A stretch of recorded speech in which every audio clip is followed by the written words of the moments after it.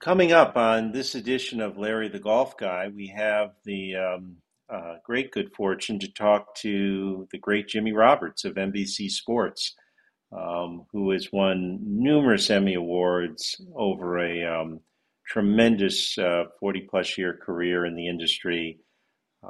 Golf is his main portfolio, but far from all he's done. He has been to a remarkable 18 Olympic Games in his career, and he's covered a number of other events. We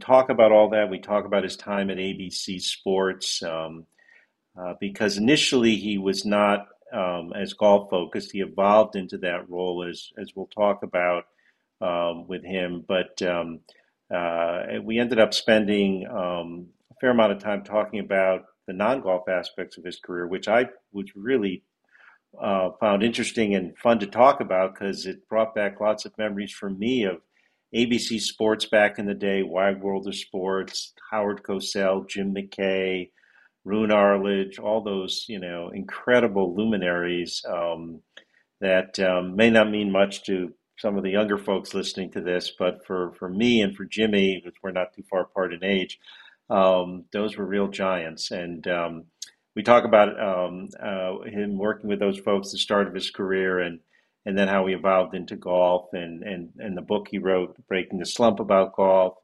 We cover all of that. But a fun conversation. He was wonderful to talk to, and I really enjoyed it, and hope you enjoyed it as well. Upcoming, Jimmy Roberts of NBC Sports. Well, welcome to another edition of Larry the Golf Guy, and it is my great honor and pleasure today to have with us the great Jimmy Roberts from NBC Sports. More Emmys than I can count, 13, I think, maybe more. Just a tremendous career. Jimmy, thank you so much for spending some time with us today. Larry, it's my pleasure. Always love to talk golf. So let's go back kind of to the beginning of golf for you. You grew up, I think, in the White Plains area. And you had both parents were avid golfers, and it sounds like you got an early start on the game. I did. So both my mom and my dad played golf. And when I was much younger, at the very, very kind of earliest stages of my childhood, they belonged to a country club. And so I had the benefit of, the fond memories of every weekend kind of tagging along my dad and going to the club, and actually one year somehow won the 9-hole junior championship. And so that was the very beginning. But as I kind of moved through high school, the folks didn't belong to a club anymore, and I played most of my golf on municipal courses around the Westchester area, and actually kind of fell in with a bunch of people from one of my first jobs. I was a newspaper reporter, was one of my first jobs, and we would work all night. It was a PM paper, an afternoon paper. Yep. So we would put the paper to bed by, 3 or 4 in the morning. We would kind of convene to some bar because it's New York and the bars were open. You're right.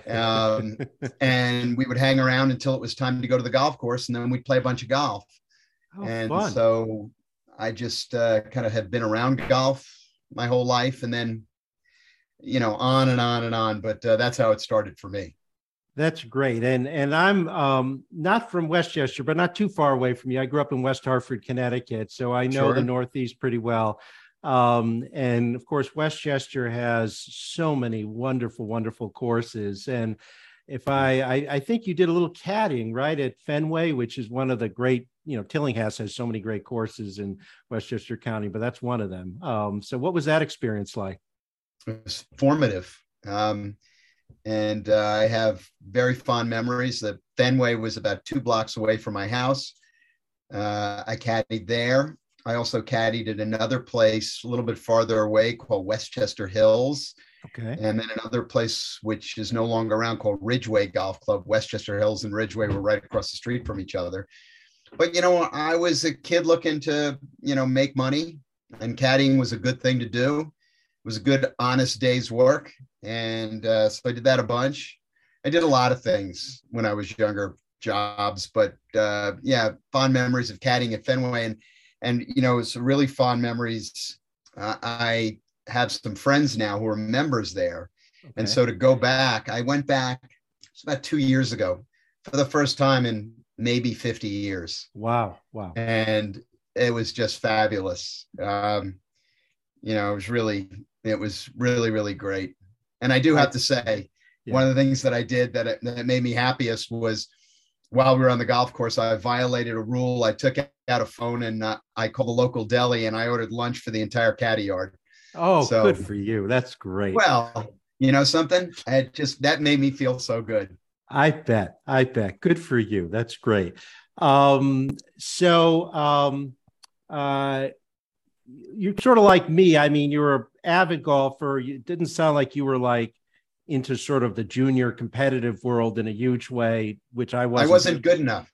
Yeah, neither was I. Of course, it's funny. I sit here today. I mean, you and I aren't too far apart in age, and I look at the American Junior Golf Association. It's like a PGA Tour now for these young kids. It was the AJGA was literally just getting started, but like you, it wasn't really relevant for me. I just loved the game, and like you, we belong to a club in the Hartford area, and I just have great memories as a teenager playing so many rounds of golf a year. So you, I know you went on, you went to college at Maryland. When did you kind of first have your inkling that you were going to sort of go I'll call it the journalism / I mean, it's broader than that, obviously, but that kind of route in life? Mm-hmm. Well, it's a good question. So I knew I wanted to be involved in sports. And back when I was in high school and in college, I mean, I know this may be hard for some of your listeners to understand. Others will completely get this. There was no such thing as Sports Center, and the biggest show around was something called Wide World of Sports. Right. And, it was every Saturday from 4:30 to 6 on ABC, which ironically doesn't even broadcast sports anymore, except when they put things on that are produced by ESPN. Right. What was so odd to me was because in my youth, ABC not only broadcast sports, ABC Sports was sports. Totally. And so I grew up as a kind of a product of watching that and admiring all those guys, watching the Olympics and Jim McKay and Howard Cosell and Keith Jackson. Yep. Back then college football was exclusively on ABC. Every Saturday afternoon. So I guess that was formative. I was, my dad was a Brooklyn Dodgers fan. He had grown up in Brooklyn. He was a season ticket holder. So in the early 60s, when National League Baseball came back to New York, he was thrilled. He took me. I became a Met fan, sadly. To this day, I passed that along to my kids. But I guess when I went to college, I thought I wanted to do something in sports television, or that was my dream. And the funny thing was, back then, there weren't a lot of kids who wanted to do that. Today, right. I mean, I had a phone call today with a kid from our local high school who wants to do that. Everybody wants to do that. So true. And I get it. And in some ways today it's easier, and in some ways today it's harder. But that was my dream. I'll try and make a long story short, but that's okay. I played lacrosse in high school, and I was a decent enough lacrosse player to have attracted a very little bit of interest from the University of Maryland, which was the defending national champion. Yeah, they were great. Right. And I convinced myself that I was going to go play there. Of course, I was in way over my head. I went there, got cut from the team, and then ended up kind of broadcasting it on the radio, because back then there weren't an awful lot of people who were terribly familiar with the sport, let alone the players on the team. And I, knew them, all of them, from having just, spent a bunch of time with them. So I ended up being the radio broadcaster for WMUC, which is the Maryland radio station. doing lacrosse. And that year, sure enough, Maryland ends up in the NCAA championship again against Cornell, and it's on Wide World of Sports. Oh, wow. So I see an opportunity, and I was pretty, I would call it headstrong, but I was determined back then. So I just looked it up in the phone book, again, another reference for something that doesn't exist any longer. And I found out that the number for ABC Sports, and I'll never forget this, was 212-LT1-7777. Oh, wow. So I just called there, cold call, kind of navigated my way. That was obviously the switchboard. I navigated my way to the sports department, was able to kind of navigate my way to the guy who was producing the game. And after 2 or 3 phone calls where it was clear that I was bothering him, I'll never forget, his name was Ned Stackel. And he said, "Stop bothering me, call my production assistant. His name's John Coulter."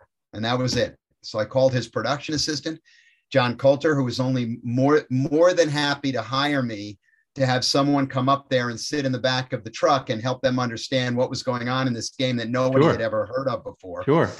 And that was the start of it. Throughout college, I worked for ABC Sports as what we used to call a gopher. Yeah. You go for this, you go for that. And little did I know at the point, there was basically a formalized program where they would hire temporary labor to travel from event to event to help them out in production. And that's what I did all throughout college. And, there was a hierarchy there, and I kind of inched my way up the hierarchy through college. And when I graduated, didn't know what I was going to do. I was waiting tables in a restaurant in Maryland. I decided I would give ABC Sports a try. So I called up the only production assistant who was there that I knew, who had been there back then, was a guy named Sean McManus. Oh, Sean McManus has 2 distinctions. Right. Distinction number 1, he was the son of Jim McKay. Right. But of greater significance, Sean McManus these days, and for the last 2 decades at least, maybe more, has been the chairman of CBS Sports. Right. Absolutely. But back then he was just a production assistant looking for help. So I called funny. him, I knew him. Wow. I got hired, and that was how it started. I left my job as a waiter and kind of went on the road, the traveling circus. And eventually, before the Olympics happened in Lake Placid, 1980, February, I got hired as a full-time employee. That's fascinating. And yeah, I mean, I was addicted to ABC Wide World of Sports, that classic, intro, the thrill of victory, the agony of defeat, that poor fellow, his name was Vinko Vogataj. Right. And I actually met him. You've met him? I sat next to him at dinner. Really? Yeah. We did I want to say it was probably like the 20th anniversary of Wide World of Sports. It was a black tie show done from the Waldorf Astoria in New York. And he was one of the guests because, and by the way, anybody who's watching this or listening to this, go and look up the following phrase on Google: the thrill of victory, the agony of defeat. This was the guy who was the agony of defeat. And if I'm not mistaken, I've forgotten, this is horrible, came from some Eastern European country. He was not a ski jumper, but a ski flyer. And it was on a ski flying hill in, I want to say, Planica, Yugoslavia, because there was a Yugoslavia at the time. But he had this horrible fall, and it became iconic. The agony of defeat. And that was part of the intro for years and years and years of ABC Wide World of Sports. So, and yeah, I mean, so many luminaries back then with ABC Sports. I'm just listening to you. I have such memories of all those with those mustard yellow colored blazers, and from Monday Night Football to all the different events they would cover. So you mentioned the Lake Placid Olympics, sort of when you just had gotten hired. Is it true? I read somewhere. Is it true that you went to the Miracle on Ice game but left before the end? Is that true? Well, so how many years ago is that? That's 42 years ago now. Long time. So at one point I was convinced that was true. I do remember that I went to one of the USA hockey games. I snuck in because back then, this is obviously long before 9/11, long before, security as we know it today. Basically snuck in a back door with my credential and left before the end of the game because I had met a girl and she told me she was going to be at the game and she wasn't at the game. So I left. I got to be honest with you, all these years later, I'm not sure if it was the Miracle on Ice game or it was just one of the American hockey games. It certainly makes for a better story if it was the Miracle on Ice game. I'm sure. So let's talk a little bit. So you're hired by ABC. So we're in the early 80s. And at some point, I think you end up working for Howard Cosell on his Sports Beat program, which must have been quite an experience. What was that like? It's funny. I mean, I was so wide-eyed at that point, and I had been in the industry for 4 or 5 years at this point. But again, I mean, people don't know who Howard Cosell is. People our age do, but people don't know who Howard Cosell is today. I'll tell you a quick story, Larry. Please. A few years ago, I was, every year for the last 5, 6 years, we being NBC Sports, we go to Austin, Texas to broadcast the WGC World Golf Championship Dell Match Play tournament. Right. And a friend of mine from my days at ABC Sports, a guy named Joel Lulla, who was one of our lawyers and who also, by the way, has the distinction of he won the Westchester Amateur Golf Championship, so a very good player. But Joel teaches in the communications school at UT Austin, and he asked me to come by. He's asked me to come by a couple of times, speak to his class. I went by one year, spoke to his class, and it was about 100 kids in there. And these were all kids who eventually hoped to be in sports media. And so Joel asked me to get started by telling the class a little bit about myself, ABC Sports. I give him the same deal that I've just given you. And at some point I mentioned Howard Cosell. And as I'm saying his name, I'm looking around the room and I get a bunch of blank stares. And I kind of stop myself mid-sentence and I say, hold on, let me see a show of hands. How many people in this room have heard of Howard Cosell? And if there were 100 kids in the room, maybe 15 raised their hands. Wow. Which was, to me, incomprehensible. Yeah. Because I'm of the opinion that he is the biggest star in the history of sports media. No one's ever been bigger. Not possible. Yeah, I think that's fair. Culturally iconic. He went so far beyond sports. I mean, Howard used to joke and he would say, I'm one of the 3 C's of television. There's Cronkite, Carson, and Cosell. And he was right. Walter Cronkite, Johnny Carson, and Howard Cosell. The 3, maybe the 3 biggest names in television from maybe 1965, 6, 7 through maybe 1980. Yeah, I think that's fair. Yeah. Yeah. And so anyway, but to go back, I ended up working for Howard. I was working for ABC Sports. I had gone to work for ABC News for 2 years. Back at that time, a man named Roone Arledge was the president of both the news and sports divisions. Yeah. Famous. And so he was looking to create this hybrid unit, which was 2 people from news and 2 people from sports working together, embedded in the news department, serving the common interests of both divisions, so that, news had an international logistical presence, so that if sports wanted to do a story on a swimming star from Dortmund, Germany, fine, just call the news division and get their bureau in Munich to send a crew over there. On the other hand, if the news division encountered a story about sports, they didn't have a lot of people there who were expert or familiar with sports issues. So this little news sports desk would kind of help the news division kind of figure that out. And there were lots of cases where we did that for the news division. NFL, I remember the NFL USFL lawsuit. Sure. Right. I was assigned to that every day for the news division. So anyway, I did work for Howard. And Roone Arledge kind of plucked me from there to do that. And it was fantastic. I got a lot of great experience, worked for Howard. Howard was like being around the biggest star of the biggest stars. So I was more than a little bit starstruck, but, after a year or so working for him, it became, just the guy that I worked for. And there were lots of amusing moments from working for Howard. He was I can only imagine a remarkable man, one of the smartest people I've ever known, one of the unhappiest people I've ever known, one of the most charming people. There were so many superlatives about him.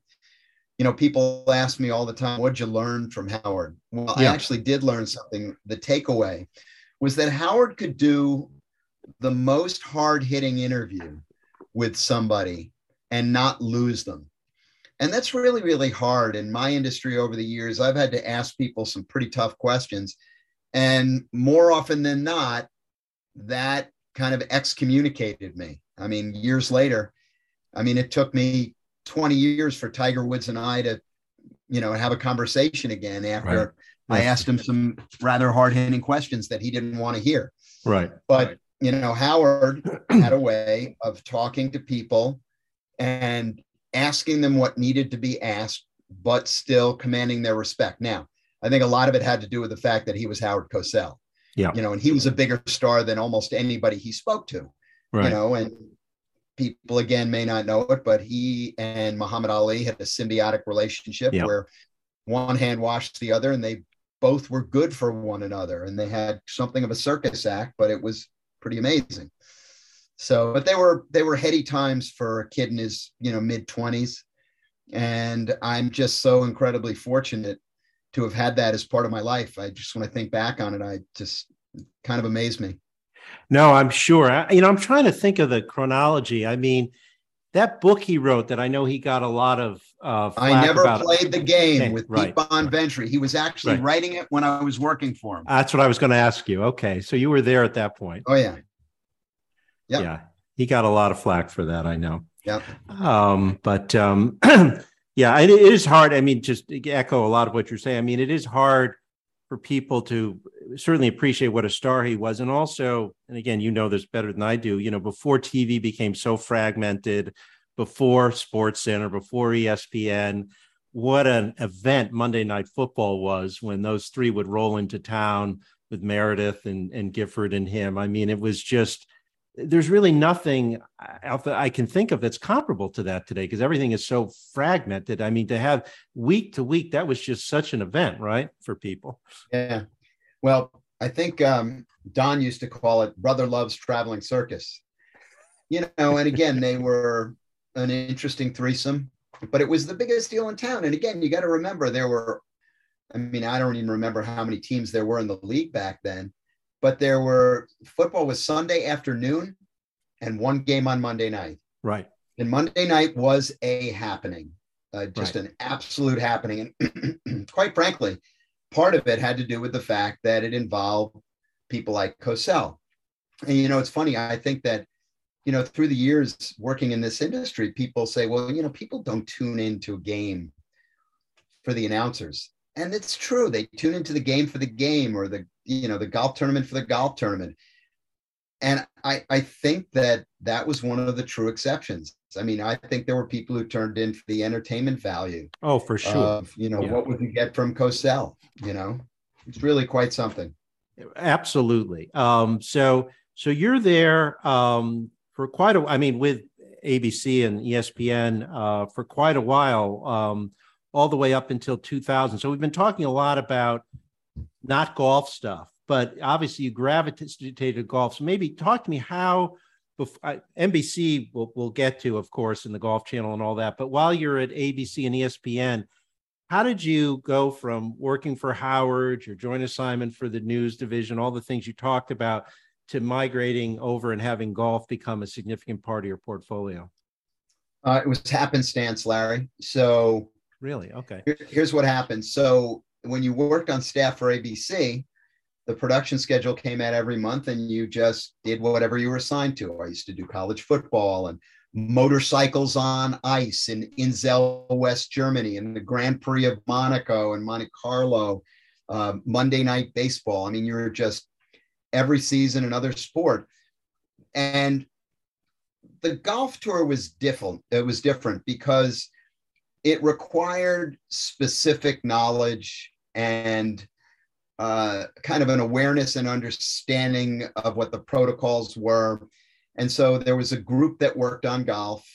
The producer was a guy named Chuck Howard. The director was a guy named Terry Jastro, whose son, by the way, is now one of our directors. Oh, really? Wow. Yes. But, and so Chuck Howard, who was also a senior vice president of ABC, was one of the people responsible for having hired me. So one year, it was actually 1980. Yeah, 1980. I first got hired in 1980. I was made a production assistant on golf. And part of it had to do with the fact that my introduction to ABC Sports had been at a golf tournament. My later introduction when I had called Sean McManus was to go work at a golf tournament. And I worked as a gopher on several golf tournaments. So the production assistants knew me. So in all likelihood, they must have gone to Chuck, or Chuck must have gone to them and say, who do we have as our next production assistant? They said, Jimmy Roberts has worked with us. I became a production assistant. And back then we did not have very many golf tournaments. And the oddity of it was that the very first golf tournament we did every year was the US Open. So we didn't have any PGA Tour events. All we had was the US Open, the PGA Championship, and the British Open. I'm trying to think if there was anything else we had. That was it. So, let me just interject. I'm trying to think. I have memories from my childhood going back before 1980 that ABC used to telecast like the Bing Crosby and other stuff. But it must be they must have lost that when they the contract that was in force in 1980 was around, I guess, because I know once upon a time been what happened. Yeah, because I remember Byron Nelson going back to ABC and Chris Schenkel and all those there guys. You go. So, okay, so that's before then. Yeah. Okay. So, but during the time that I was there, the only golf we had were 3 major championships. So I was kind of drafted to work on that. I worked on those tournaments, and then throughout my time at ABC, didn't work on the golf tour forever, but worked on it a bunch. So when I left ABC in 1988 to go to work for ESPN, I remember that there were people I was a field reporter, as opposed to like the Chris Bermans and the Tom Mees and John Saunders and people like that who were the in-studio anchors. I was a field reporter traveling from place to place and as a matter of fact, I was the first staff field reporter when they hired somebody and said, maybe we should have reporters. So I remember I had been there a couple of years and people had kind of staked out their kind of territory. I remember that Carl Ravitch, who was back there when I was there, he wanted to cover baseball. So anytime there's a big baseball story, he got out from behind the anchor desk and went and covered it. And Carl's still there. And he's actually, the voice of Sunday Night Baseball now. Right. Chris Berman, threw his body over the NFL. Right. And there were people doing various things, but nobody had any interest in golf. And I think I recognized that if I was going to kind of make a mark there, I had to stake out some territory. I remember suggesting to them that we should go cover the Ryder Cup and the Masters. And we did. And that became my beat. And I don't know that anybody outside of the Masters, and we didn't even go to the Ryder Cup very often, but outside of the Masters, nobody really cared about golf until 1996. Yeah. And then when Tiger arrived, I had been established as the golf guy, and Tiger arrived and, the world blew up. And then we covered a lot of golf, and that was me. And it was a great thing for me. And as a matter of fact, it's one of the things that helped get me my job at NBC, because at the time, Tiger was such a big deal. And there were circumstances. Dick Enberg was leaving NBC to go to CBS because CBS had gotten the NFL contract. Right. And Dick not only covered golf, but he also used to do a segment at the Olympics where he would do feature stories. And he was gone. There was a big sponsor for the Olympic feature stories. So Dick Ebersol, who was running NBC, came and knocked on my door and said, I'd like you to do golf and feature stories at the Olympics. Are you interested? Yes, I am. And that was 22 years ago, and I'm still there. Wow. Wow. Wow. That's awesome. And so now we're turned to NBC. So now golf becomes much more, it seems like much more of a much bigger percentage of what you're doing, maybe even your entire focus, but you've got sort of Golf Channel and NBC. So, but I know you do other things too. I mean, I think you've Notre Dame football, Wimbledon, the Olympics still, but golf has still got to be the main thing at this point, right? Yeah, I do more golf than anything else. I do the Olympics every time it comes around. I've been to 18 Olympic games. Wow. That's so amazing. Yeah, I actually think I'm the leader of the clubhouse at NBC since Peter Diamond retired last year. He was our senior vice president of something or other, but he had been to 20 something Olympics. So yeah, but 18 Olympics now.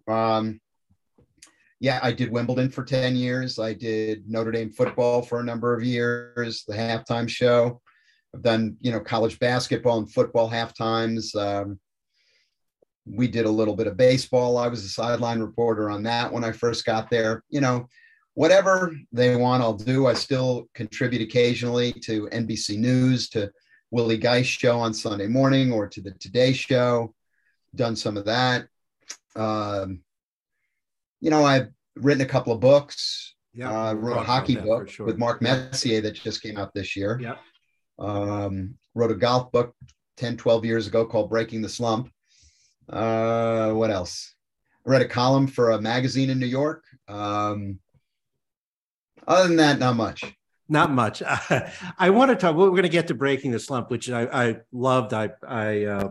I read, and it's particularly. I went back and looked at it because it's really interesting to look at it through the passage of time with some of the people you cover. But let me just ask you before we sort of dive into that. I'm trying to think what the number would be. Your mid-career change like this. So 2000, you would have been probably 43. I was 30. In 1988, I was 30. Right. But when you changed networks to go, because I know ABC and ESPN are kind of under the same umbrella, but when you actually changed to go to NBC, I mean, you're sort of mid-career then, right? I mean, was that, I mean, it's a great gig and everything. I mean, but I mean, was there a little stress saying, gee, I got a whole new group of folks I need to sort of impress? I mean, I would think that would have been a little, even though it's a great opportunity, you obviously made a great decision, but was there a little stress in sort of making that big a change at that point? Oh, enormous stress. I mean, think about moving. That's basically what happened. I moved, as a kid who moved from one place to another. So a lot of stress, but I've made a lot of good friends, and I've remained friendly with my friends from ESPN, and even still friendly with my friends from ABC, from all those years ago. Yeah. So it was stressful, but and listen, when I left ESPN wasn't what it is today. I mean, it had really become a cultural presence, but I mean, you could argue that right after I left, it became ubiquitous. There are still people who, pass people in an airport and, my wife laughs and pass somebody in an airport and I'll hear somebody say, da, da, da, da, da, da. Really? Even now, after all that time? Yeah, but they're usually old people. Yeah, I know. I mean, ESPN is a whole unbelievable story. I mean, particularly grew up in West Hartford. Bristol's not too far away. I mean, it's amazing what it has become. So let's talk a little about the book. So, which I know is, it was back in 2009, so it's not recent, but it's such an interesting book. So it's called Breaking the Slump. So for people who haven't read it, so you devote a chapter to a whole raft of different players and not all golfers. I mean, some other folks, who kind of went through slumps and what that was like. Such an interesting approach for a golf book. What gave you the idea to do that for the book? Well, I had become friendly with a literary agent who was after me to try and write a book, but the understanding was that you can't write a book until you have just the right idea. And so we knocked back and forth a couple of ideas. And I vividly remember I was in a parking lot in Yonkers, New York on a rainy day, and just was so disconsolate about the state of my golf game, which had kind of sunk to horrible lows. And I thought to myself, that's it, because there are two types of people in the world. There are two types of golfers in the world: those who've had a slump and those who are going to have a slump. Right, exactly. And it doesn't matter who you are, and I always used to joke when I was on tour publicizing the book or giving speeches about it. I would say, Jack Nicklaus and I are exactly alike. It's just a matter of degree. When Jack's struggling, he loses the ball to the left. When I'm struggling, I lose the ball. So it's really something that's universal. And I was also in a good position where I had, again, here's an outdated term. I had a Rolodex full of names that I could just call and talk to about it. And so the book was 20 chapters, a prologue and an epilogue that were sandwiched around 18 basic profiles of people who had gone through terrible slumps and what they had done to kind of exact themselves from the slump. And it was 16 professional golfers, one Olympic athlete, Dan Jansen, who loves the game of golf and has through the years become a very good friend, and one U.S. president, George Herbert Walker Bush, the 41st president of the United States, who I met through doing a story. And it would be presumptuous to say that we became friends, but we struck up an acquaintance and, kept in touch, and he consented to do a chapter with me. It was fascinating and one of the great honors of my lifetime. Yeah, let's talk about that for a minute, because I could certainly tell that in rereading through the book. I mean, what was that like? You went up, if I remember right, did you go play with him at Cape Arundel up there in Maine? I did. So initially I met President Bush in 1997. The U.S. Open was at Congressional in Washington, and I wanted to do a story on the history of presidential golf. And so I knew somebody who worked in his administration. By this time he was out of office, but I knew somebody who worked in his administration, and I called him up and I said, do you think I could, convince the president to do an interview with me for my story for SportsCenter on the history of presidential golf? Because he has, for those who don't know, both his father and grandfathers were presidents of the United States Golf Association. And he was knee deep, his family's knee deep in golf. The Walker Cup is actually named after his family. So my friend, whose name is Dorrance Smith, worked with him at ABC News. He said, well, let me find out. So I got a phone call I never forget, I got a phone call from the office of the president. Is this Jimmy Roberts? And this is before text, before letter, just no text, no emails. Yes, I'm looking for Jimmy Roberts. This is the office of President Bush. You don't get many calls like that. The president would be happy to speak with you. And he'd like to know how'd you like to come to Maine and play golf with him? So, and as a matter of fact, I can show you on the wall behind me. I have no, I'm going to do a little moving camera here. I have no memorabilia in my house. This is one of the only things I have. It's from that day. So, can you see and you got the dollar signed by him too, right? Yeah, well, that's because he insisted on playing for $1. So, and he signed it. And there's the scorecard, which at the time was my best score ever. What did I shoot? 83. Wow. Since better. There's a picture of the president and myself there was photographers out on the course. And there's a personal note from, look at that. From 41, when he sent me the $1 back because I was too timid to ask him if he would sign it there. There were a couple of Secret Service agents there, and people may or may not know. I think the Secret Service at the time was in the Department of the Treasury, alcohol, tobacco, and firearms. But I thought it was illegal to deface currency, so I didn't want to ask him to sign it. I was told that it was okay, and he sent me the $1 signed with that kind note. That's really, I have won something in my closet from the Ryder. I've won something in my closet from the Ryder Cup and a picture of myself with Nicholas Palmer and player. But other than that, that's all I've got in the house. And that's the other stuff's in my closet, but I'm proud to have this in my office. That's awesome. It was quite a day. And from stuff I've read over the years about him playing up there, he plays very quickly. I'm sure you must have experienced that as well, right? He's famous for those speed rounds. Yeah, he calls it cart polo, or he called it cart polo. What a wonderful man, though. Such a great day. Really enjoyed it. Could not have been more gracious with myself and my crew. But anyway, we struck up, an acquaintance, and when I had this idea to write the book. And I saw him also where was it? At Valderrama. Now, was that before or after? So that would have been June. Yeah. And I saw him at Valderrama at the Ryder Cup in 1997. And I crossed paths with him a couple of times that I went over to say hello, and, which I'm sure alarmed the Secret Service. But enough of a relationship so that when I came time to write the book, I knew how to get in touch with him, and I did, and he couldn't have been any better about it. I went down to Houston, spent some time with him, and did that chapter for the book. And he was really something. That's awesome. What a wonderful experience for you. I'm curious and going through the book and rereading it and just flipping through it.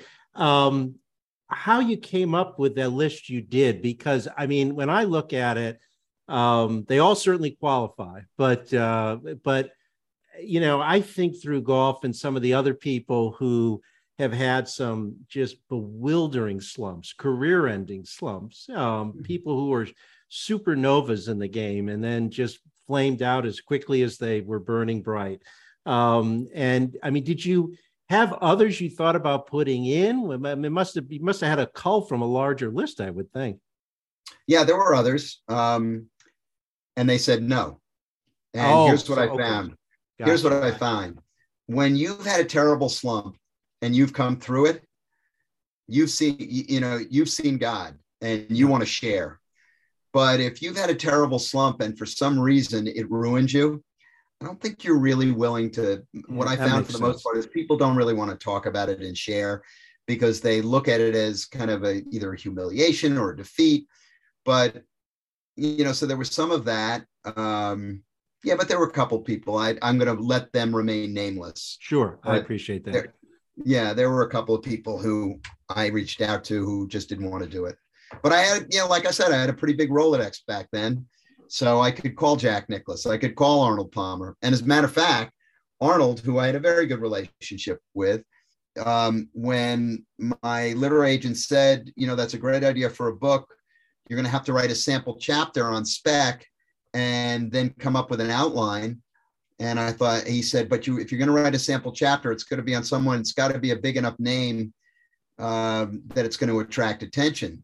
So I called Arnold, and Arnold was more than happy to do, the work with me.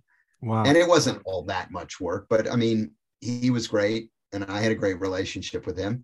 And I basically sold the book on the basis of the chapter I wrote on Arnold Palmer. Got it. And I'm not surprised that would sell the book. So let's maybe just turn to some of the stuff that you've covered and some of the people you've covered in golf. You've covered so many memorable events. It's probably hard to try to land on what is near the top of the list. I think of some of the Ryder Cups. You've done so many different things.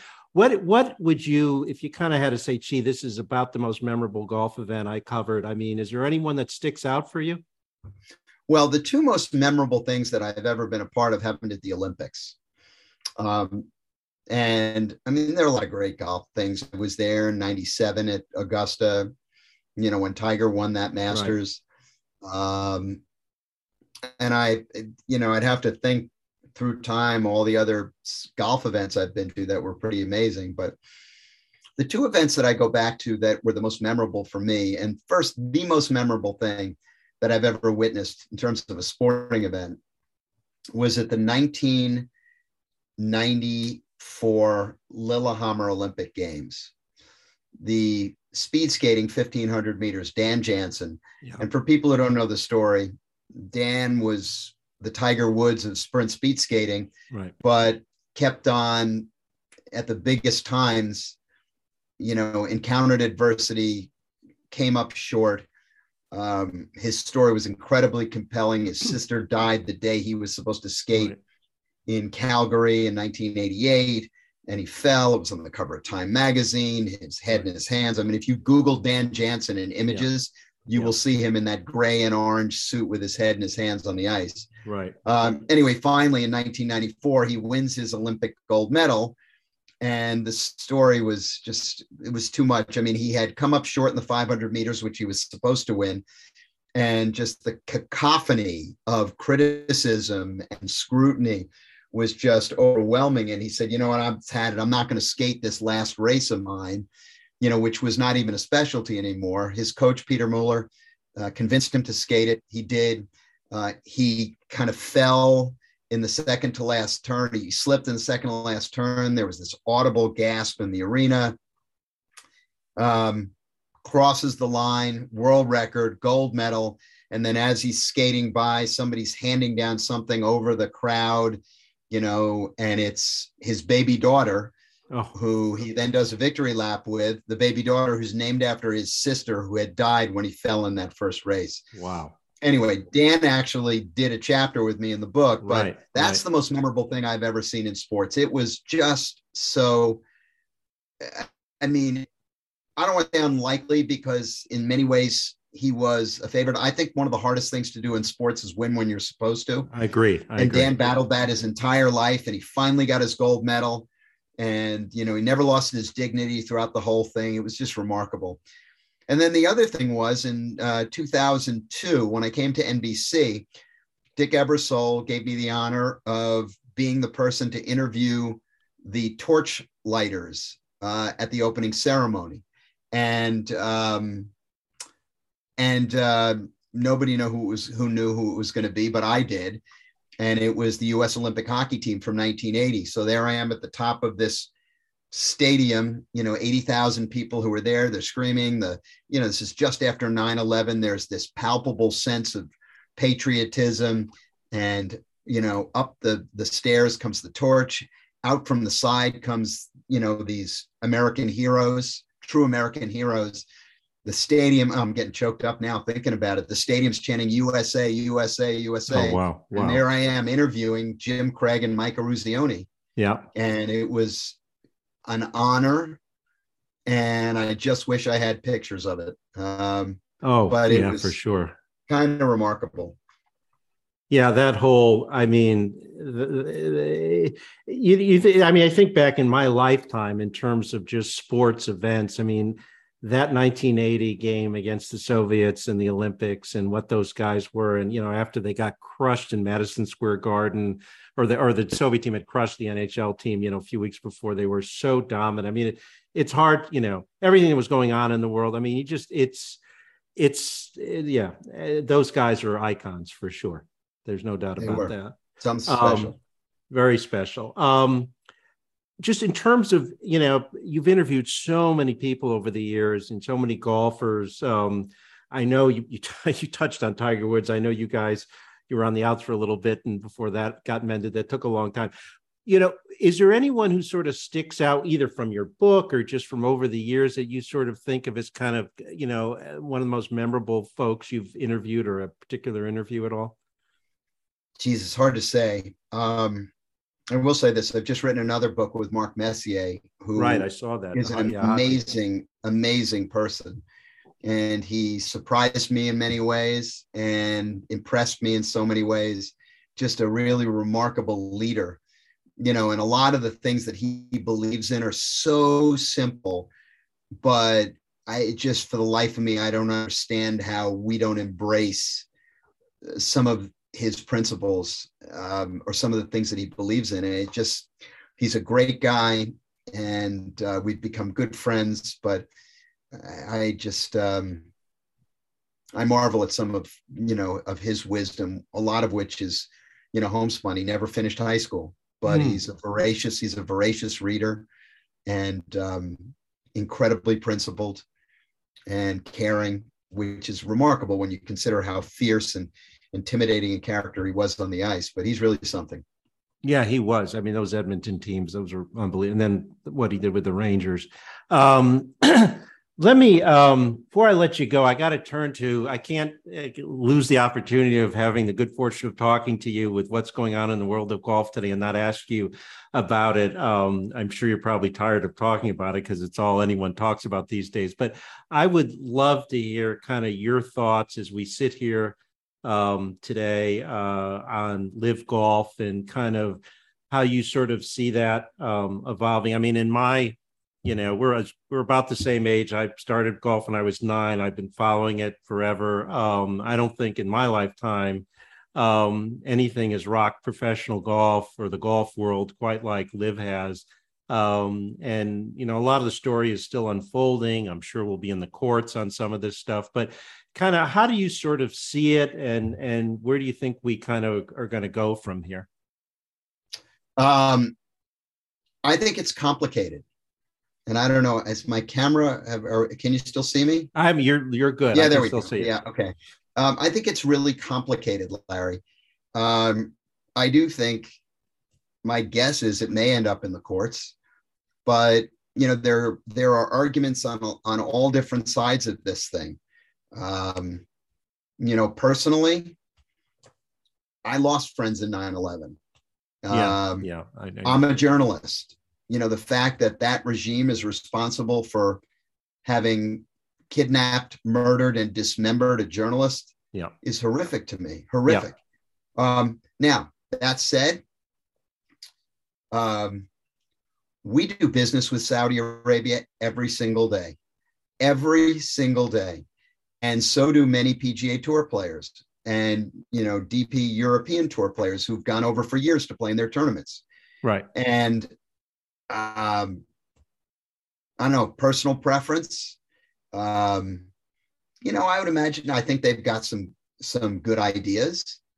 I don't know how I feel personally about, the whole idea of playing for all guaranteed money, although there's an additional money that you can earn. But look, I'm a Met fan. As we sit here and record this, I watched Max Scherzer pitch last night. He's guaranteed $40 million this year. Yeah. Okay. There's guaranteed money in every sport, even the NFL these days, which didn't used to have guaranteed money. Right. So, why shouldn't golfers get guaranteed money? I don't know. I just honestly don't know how I feel about it. The PGA Tour does so much incredible charitable work. They sure do. I mean, billions of charitable work, and it is a true meritocracy. So I think that is the best product there is right now. And I believe in, what they're about.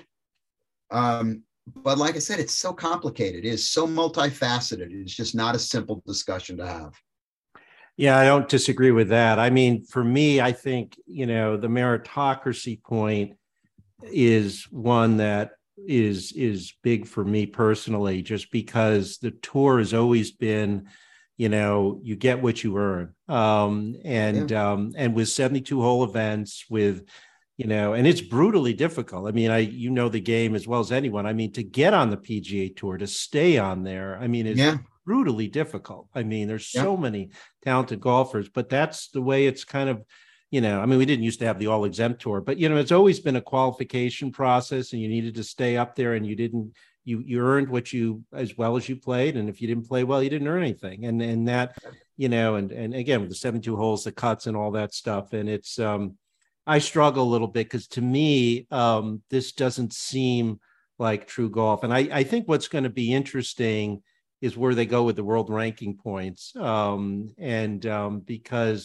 I think we'll see what happens, but I have a feeling, just listening to Martin Slumber and the rest of the folks, that I don't know, and there's precedent for not giving them the world ranking points, at least the way it's configured, that Live is configured now. And then over time, you fall off that list. I mean, it won't be relevant for someone who has a lifetime or a 5-year exemption because they're a recent major winner, but the rest of these folks will fall off the list. And because I think that a lot of them are thinking, well, I'll just play these 14 tournaments next year and play the 4 majors. But I guess we'll see. It is a difficult issue. for sure. Complicated, very complicated. Very, very complicated, to be sure. Jimmy, I want to tell you, this has been fantastic. I really appreciate you taking the time out of your busy schedule to chat about all this stuff. Big fan, love watching your work on the Golf Channel on NBC. And thank you so much for taking the time to chat with me about it. Larry, it's a pleasure. I always say the same thing when anybody comes up to me and wants to talk about work. Thank you for watching. My pleasure, Jimmy. I appreciate it.